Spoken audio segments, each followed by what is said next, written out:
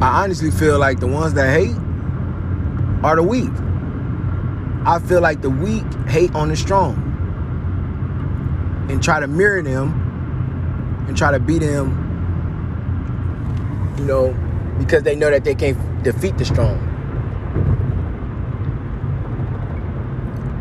Because the strong has willpower, and that comes from within. The weak doesn't have that.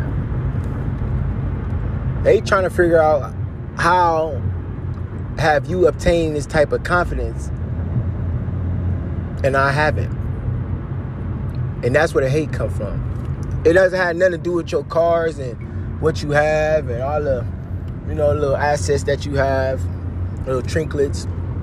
That don't matter. What matters is your mindset and your confidence, your integrity. That's what the weak hate on.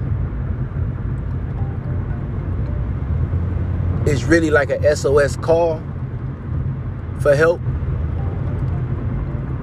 But the strong is not that you ignore them. It's just that you don't notice them.